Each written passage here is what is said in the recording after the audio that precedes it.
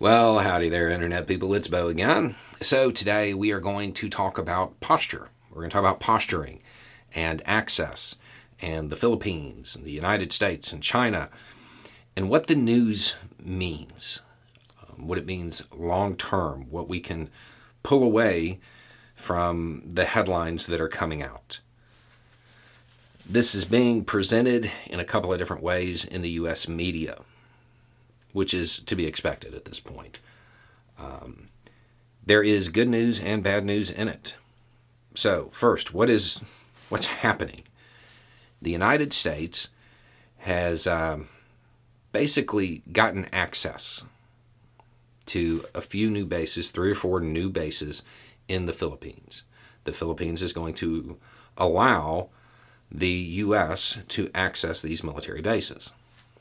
Okay. Good news, bad news. Starting with the bad news. For a couple of years, we have talked about the coming near-peer contest with China. Yeah, we're in it. Okay, we are in it.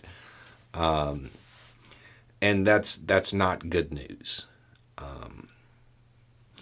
The good news that goes along with this is that if you were around during the first Cold War and you hear something like 3 or 4 new bases, you are picturing tens of thousands of troops. A lot of them. It's not like that. That's not what's going on. We're talking about incredibly low numbers of troops.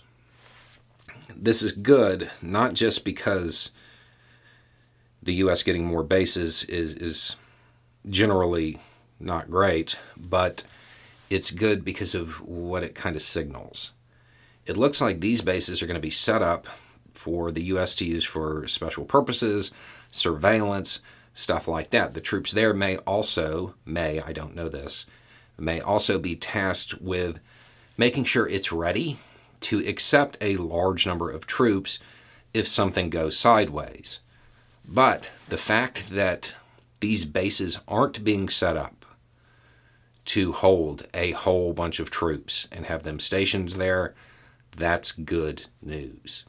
It means that the United States and China, by default, because of their reaction, they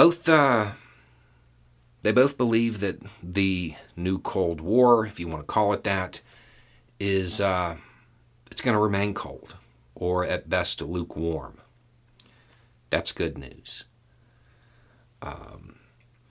Geopolitically, what's happening? The U.S. is getting its team together. That's what's occurring. There have been other less publicized moves dealing with, I want to say Guam, and I think both Japan and Korea have some shuffling going on there. But what this does, and the Philippines were kind of like a gap. But for the United States, it builds a network of countries from Korea and Japan all the way down to Australia that are on the U.S. team, so to speak. The firming up of the sides is actually good.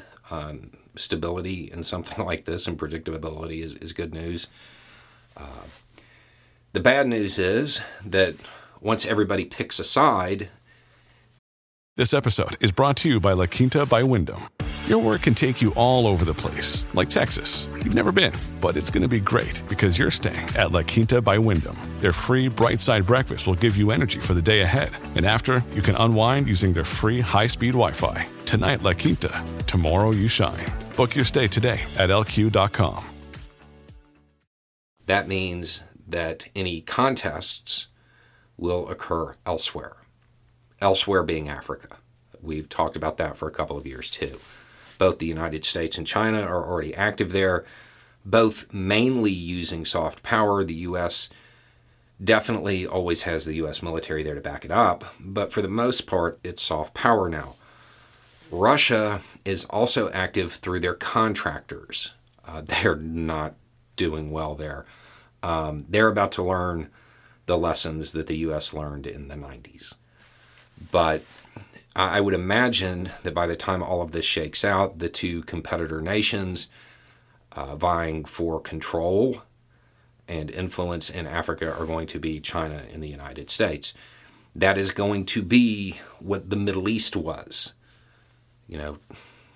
for quite some time, for as long as most people watching this can remember. It's going to shift. That's where the important stuff is now. So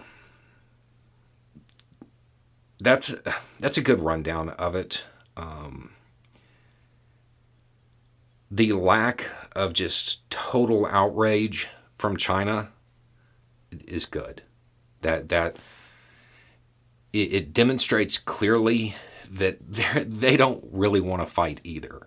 They want to maintain their posture. They want to maintain their national interests. They want to expand their national interests the same way the United States does. But China has a record of, for the most part, trying to avoid war, especially like big ones. So that's all good news, even though it's coming on the back of the U.S. getting new bases, which for pretty much everybody watching this channel, one thing most people can agree on is that the U.S. does not need more bases. So that's kind of a look behind the headlines, because the headlines are framing this in a bunch of different ways, but that's a look at the overall picture. Anyway, it's just a thought. Y'all have a good day.